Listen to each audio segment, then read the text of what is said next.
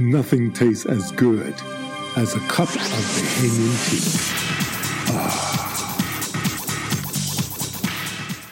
tea. The views and opinion expressed in this podcast are those of the hosts and guests and do not necessarily reflect the views or positions of any entity or organizations. You are listening to the podcast Tea and Talk, presented to inform, educate, inspire, and encourage meaningful conversations on Bahamian arts and culture. My name is Robert Bain, dancer, teacher, choreographer, and someone who believes in the preservation of all things Bahamian.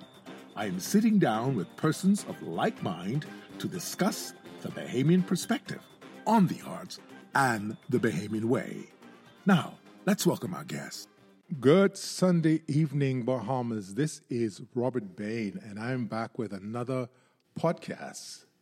And today, Sunday, a beautiful day, very hot day in the Bahamas, actually. I don't know what the temperature is out there, but it's hot. It's really hot.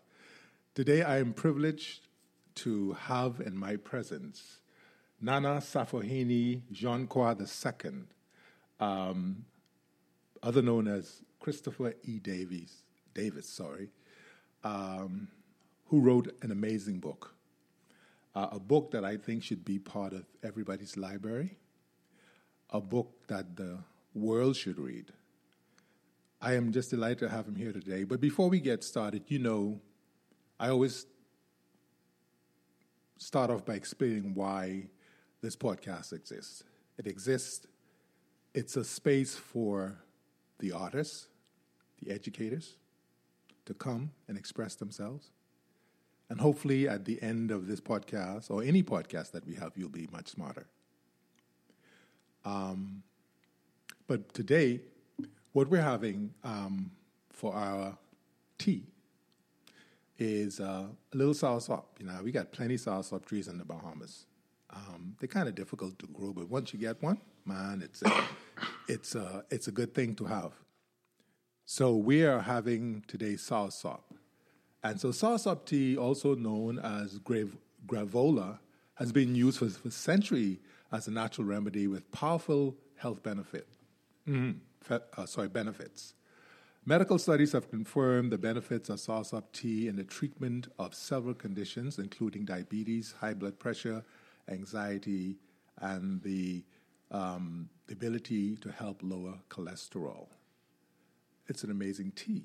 I see why everybody's after it, eh?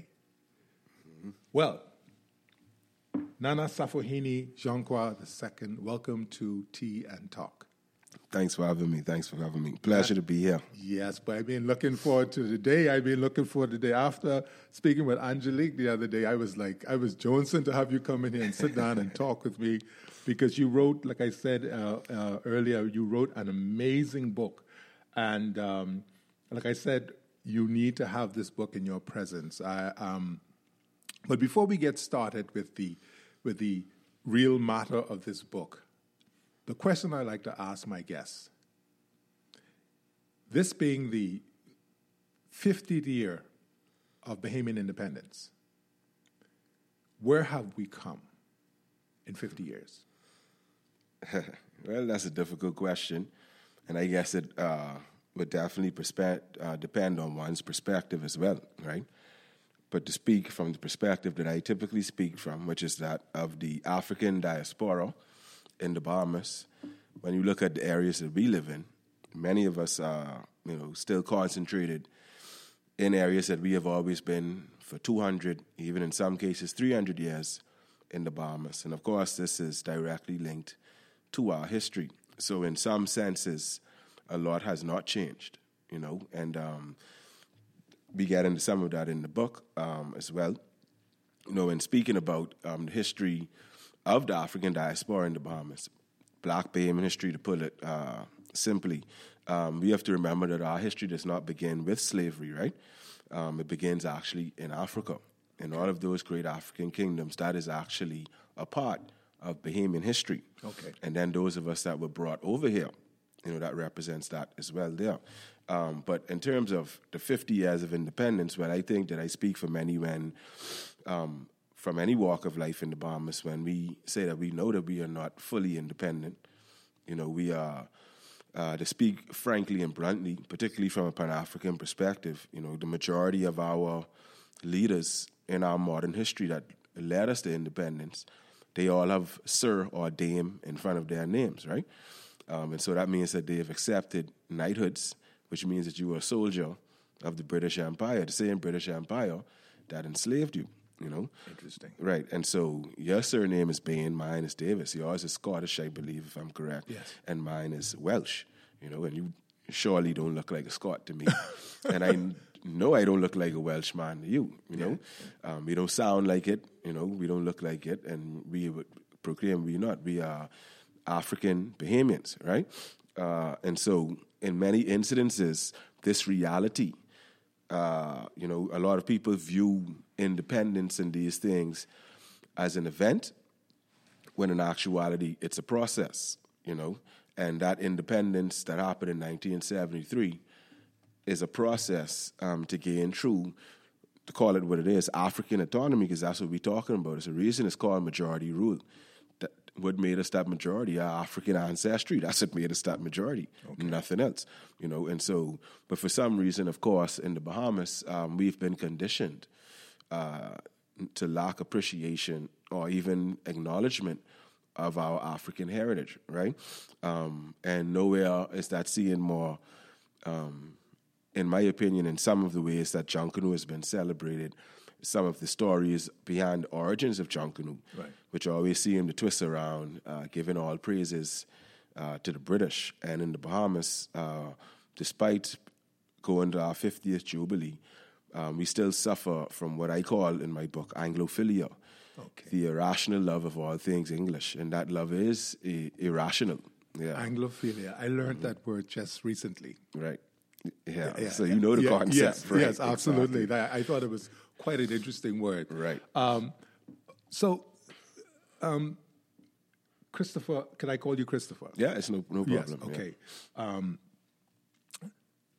Tell me how this process began, this beautiful book, which is called The Black Rinse. And you need to go, like I said, I'm saying it for the third time, you need to purchase the book. It was, to me, I opened it and immediately I felt something, something that I needed to know, knowledge that I needed to have. And like I say, with each podcast, you should leave here more smarter than you was when you came here. So hopefully at the end of this podcast, I'll be smarter than I was when I sat down here a couple of minutes ago.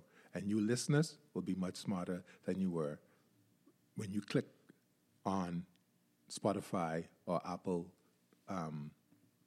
podcasts. All right? Christopher, what inspired you to actually write this book? Well, there were several things that inspired me. One of the inspirations actually came from my father when I was young, years ago, in my late teens, early 20s, and I pretty much was getting very much more interested in the history, into African affairs globally as it related to the Bahamas, and I was always trying to bring things closer to home, and it was like nothing was there. And I just asked one day, how come nobody ever wrote or documented like Black history or focused on Black history in the Bahamas? And he just looked at me and sucked my teeth and say, well, how come you don't do it? So that was a part of it.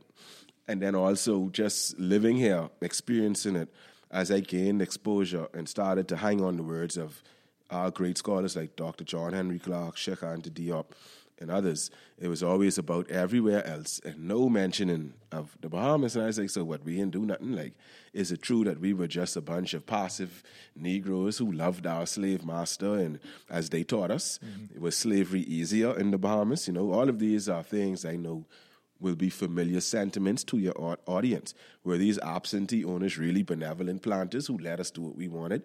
All of these questions, you know. Wow. And that's what led me to it. And then I began to work at the Antiquities Monuments Museum Corporation. I'm there as a research assistant. Mm-hmm. I've been there for 8 years now.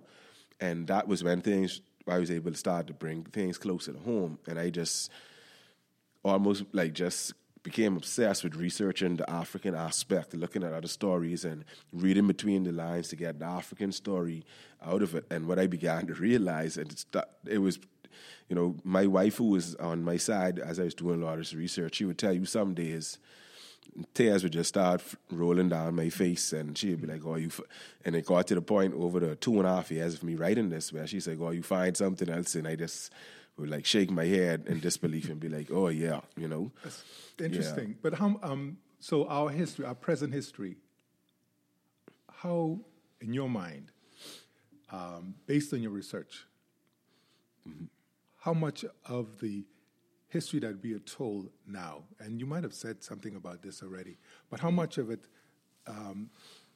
is missing? I would say at least half of it. Half of it. And in the sense of, we only get the story of the hunter, when in reality the majority of us are descended from those who were the hunted, if you get where I'm coming from. Okay. Right. And so the African story, from a global level, Dr. John Henry Clark said, the missing pages of world history are the overlooked and unacknowledged pages of African history. And it's very similar here in the Bahamas, Working at Pompeii Museum, I'm on the front lines of this, so I get Bahamians, tourists, everyone's opinions and outlooks on these things, And every Bahamian that comes there, particularly black Bahamians, say, they don't teach us our real history. It's almost like this is a common saying, we know they only teaching us about Columbus and the Loyalists and Queen Victoria and all of these things. So I would say much of it, and as a matter of fact, if we was to be equitable in this analysis, I would say 95% of the history is missing because we are a 95% African nation. Yeah, not 85 as some people believe, but we more 95% African, descendant, yeah. Tell us about the relationship.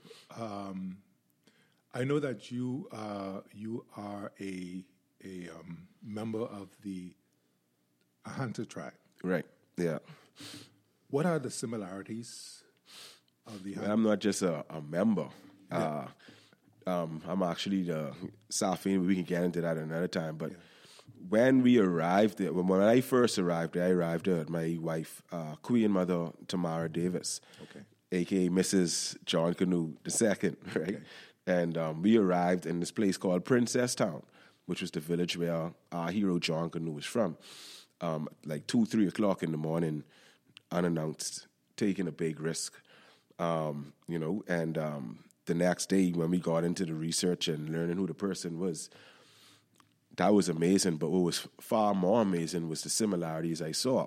And then I reached out to Angelique, reached out to Dr. Michael Pateman, of course, Robin Lightbourne, Ras Copper, all of these people who have a stake in the game and culture and John Canoe and history as well, And when we went there, just to give some examples, the way they suck their teeth is similar to the way that we do. Their most powerful medicinal herb.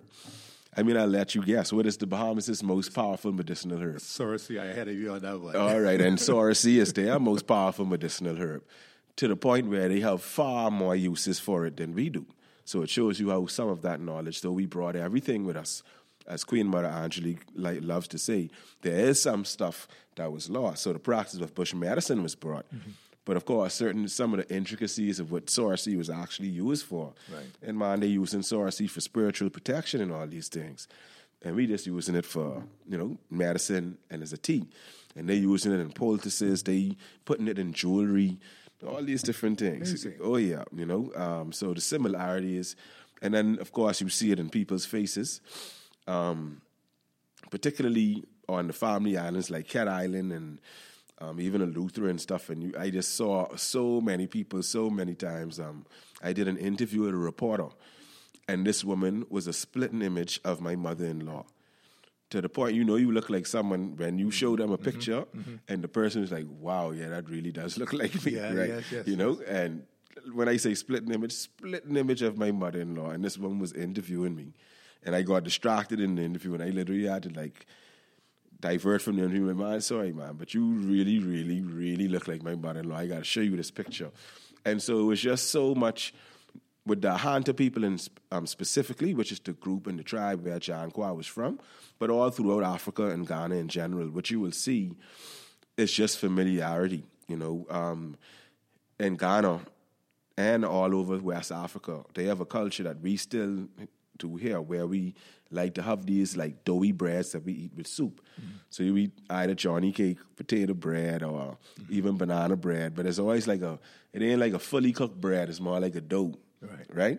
And then we dip that in our soup. Right. And it's very similar to the banku and fufu, which are these like cassava-based doughs, and they have it in the soup. Okay. Like soak it in the soup, and they eat it with their hands, And and one of the dishes is called light soup.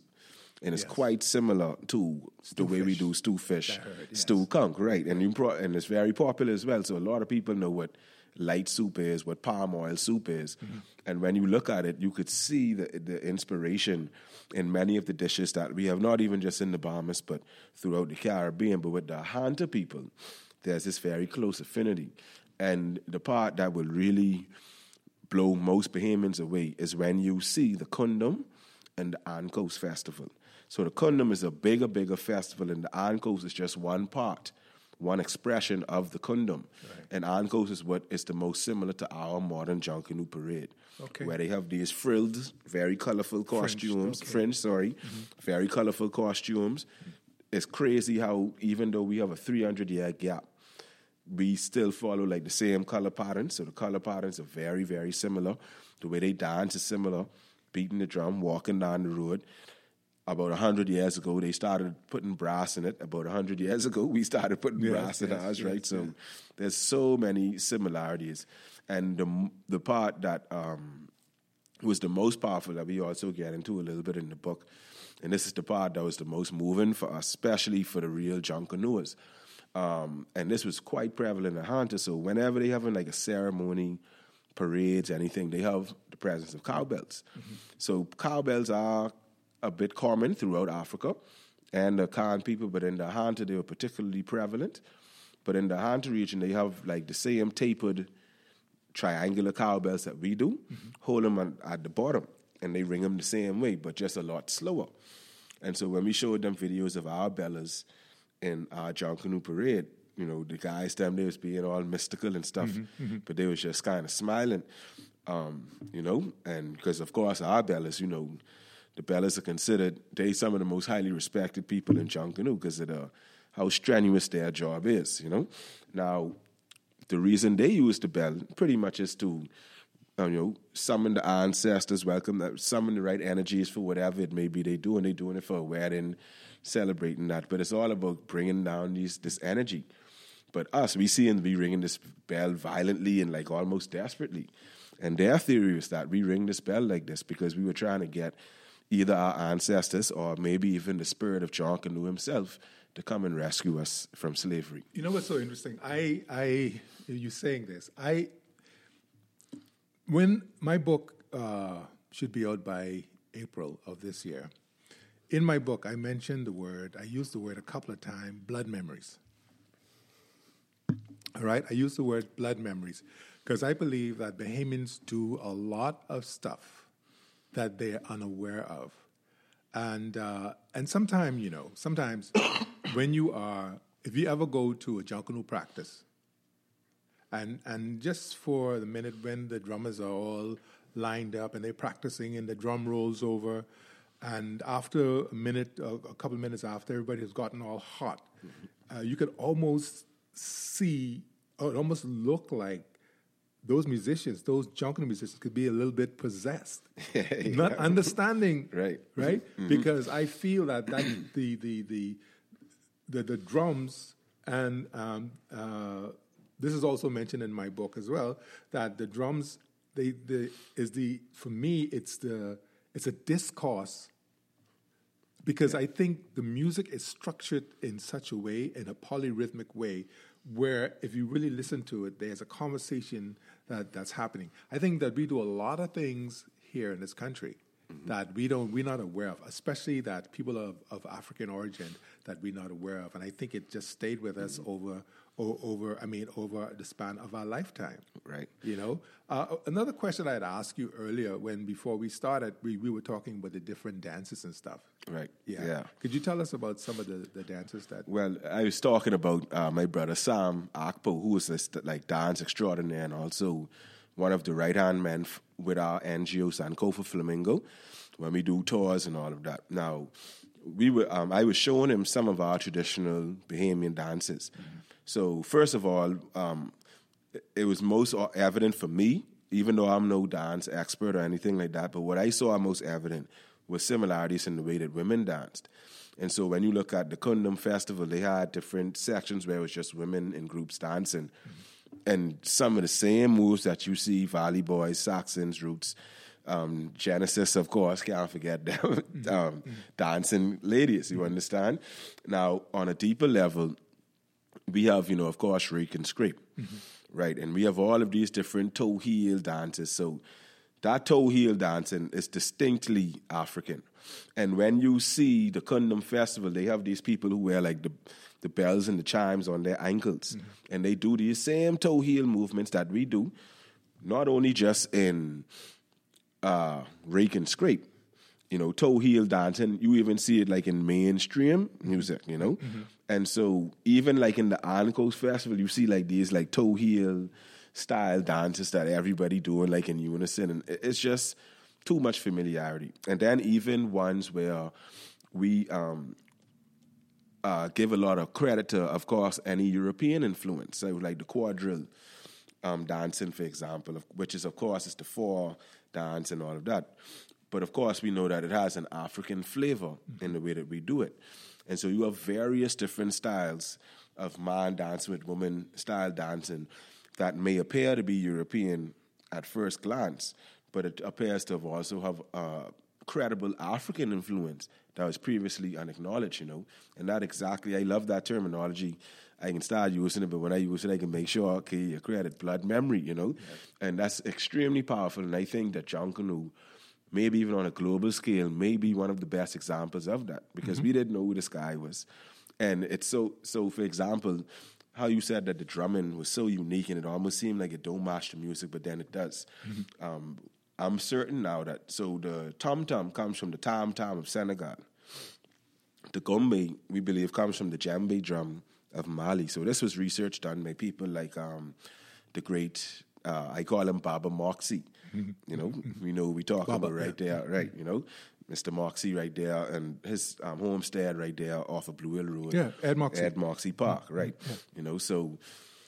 But of course, we have all of this other influence, but the rhythm and the essence of the drum comes from the Safo drum, the warrior drum, the talking drum.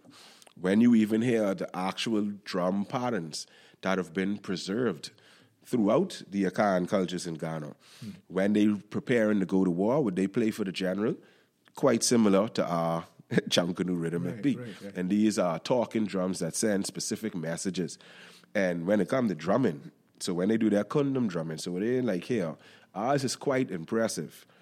But their Kundum drummers, they drumming literally from morning to night. They starting off in their nice clothes, and I talking about 16 hours, I'm not even exaggerating. Wow. 16 hours straight, these man them playing drumming things. So this ain't no, and then you talk about that essence of possession. It all depends on your perspective and your belief, of course. But at the end of the day, I don't think anybody could deny this connection that we had to this. It's a reason why we don't play John Canoe. He's Rush. You understand? Yeah. And even it's so deep and deeply embedded in us and in our subconscious.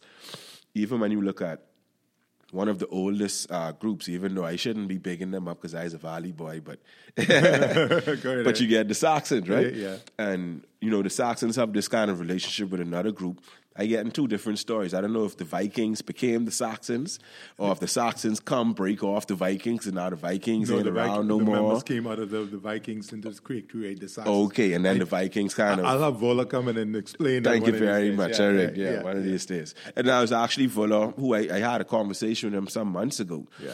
And he was explaining to me about the origin of it. And he was just like, man... We know it was Vikings. They came out of also the Punch Bowl, someplace. Right, he was telling me something, but from my anthropological hat on, right, I look at it from a different point. So now when you look at like Jamaica, North Carolina, you have this character named Pitchy Patchy or John Coon, right? Yeah. This is a guy with the horns typically, and he is be there. And this horned figure is one of the representations of the Safohene. Mm-hmm. You understand? Okay. So it's almost like in our subconscious, where even though the knowledge of Africa has been lost, subconsciously we just like, man, them like full of them. I don't even know if they know, but it was like, all we know is a horn warrior. Mm-hmm. Mm-hmm. Warriors with horns, we know that. And not in our subconscious, that's in our... It's there. It's there, right. So, but we only know about Vikings. Right. And Saxons, those are the two, like ones from Europe who are stereotypically have horns with the helmet and the warriors. Yes. But it was disassociated with the Akan and the Ahanta people for very obvious reasons. This went in tandem with the proverbial stripping of African identity that came in any culture: Jamaica, Bahamas, Haiti, Cuba, the United States, Canada. It was part and parcel of being, especially in a British colony. Mm-hmm. And the fact that the Bahamas actually has a closer and more direct connection to Africa, where we have places like Congo Town, Fox Hill, South Andres, Nango Town, that's Nigeria people. Mm-hmm. You have people like Anku Sarah, Cleveland Indians III, who come, they get traced to the ship. Yorubas. Right then, you get man them like Vivian Wiley, descended from Cujo Wiley, from the Clifton Plantation. We have these people living, walking, breathing around here. So we know this. Yet, how is it that in a place like Cuba or in a place like Haiti, even Jamaica or Trinidad, who have a much larger population, where that influx of liberated Africans didn't have the same impact that it have in the Bahamas, how is it that African religion is stronger in those places and more accepted in those places, yet African religion is illegal in the Bahamas? Wow. That's interesting. Mm-hmm. You're talking about drumming. Gumbe. Mm-hmm. Gumbe. I learned some time ago that Gumbe is actually a word. It's a Bantu word. Right. Mm-hmm. That actually means drum. Yeah. We've acquired, without knowing, we walk around, we say things, we do things that still lingers in us, emotionally unaware of it. That seed has been planted a long time ago. Oh yeah. We eat food. We have a certain type of taste how we like stuff, and I think it all extends from the motherland. Oh yeah. But we are unaware. Right. We're unaware, and so you're going to bring some awareness to all of this. Join me for a continuation of this discussion with Christopher Davis. You're listening to Tea and Talk. The views and opinion expressed in this podcast are those of the hosts and guests and do not necessarily reflect the views or positions of any entity or organizations.